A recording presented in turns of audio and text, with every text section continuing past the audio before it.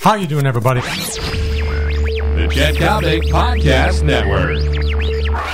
6 and 10 anchoring, or 9 o'clock anchoring, as a TV sportscaster. You know what? Prestige, big-time cash, also a world of pressure. You're always on the firing line. Game time, long ball time, Daily Coppock time. How you doing, everybody? I'm Chet Coppock. Daily Coppock, of course, is brought your way through the courtesy of my great friends, John Coyne and the wonderful people at American Taxi, Chicago's premier, #1 suburban taxi service. So, I decided to come up with a list of the top 7 TV sportscasters, 6 and 10 variety, and 9 over the past 30 years. Now, that leaves out names like Jack Brickhouse, Brent Musburger. I'm going to get to those names next week when I have my 50-year list. But for right now, here is my top 7. Falling in the 7th position, Chet Coppock. You may have heard of him.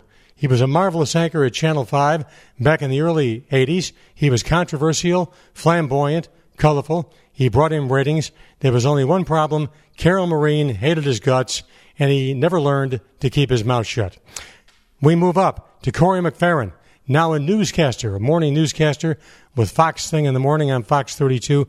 Corey was just as consistent as a sportscaster can possibly be.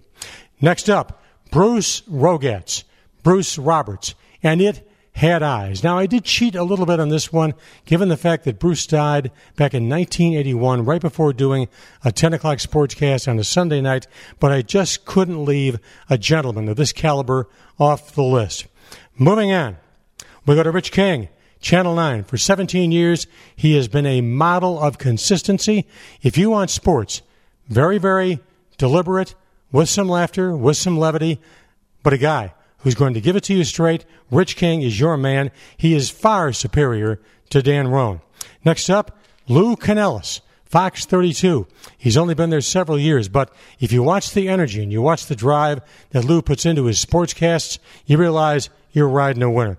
The elite category, Tim Weigel, the late Tim Weigel, channels 5, 2, and 7.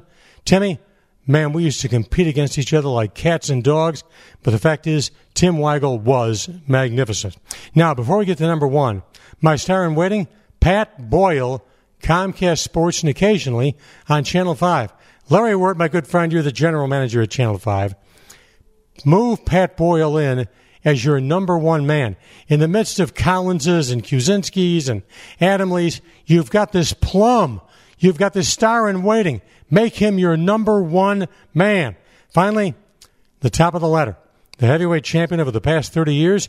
Why, it's the man who replaced me at Channel 5, my good friend Mark Giangreco.